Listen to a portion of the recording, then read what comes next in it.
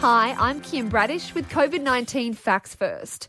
To the latest on coronavirus now, and the PM has announced a compliance code for commercial tenancies will be legislated in each state and territory. With the pandemic forcing businesses to shut their doors, Scott Morrison says landlords won't be able to terminate a lease if the tenant is eligible for the JobKeeper scheme or if they turn over less than $50 million a year. Landlords will be required to reduce rent proportionate to the trading reduction in the tenant's business through a combination of waivers of rent and deferrals of rent.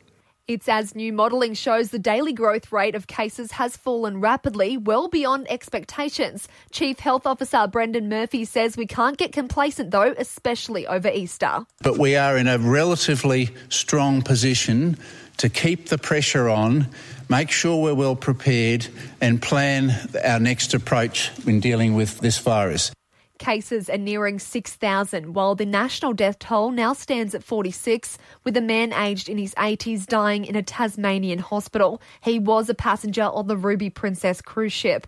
While in the UK, the coronavirus death toll has passed 5,000, as 403 more people die in England alone.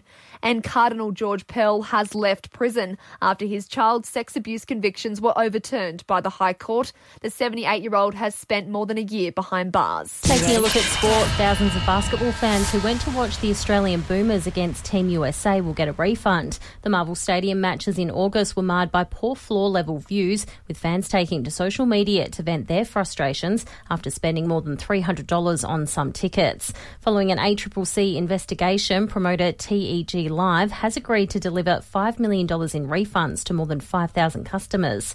Australian actor Russell Crowe, one of the many fans to complain after forking out $1,500 for his seats.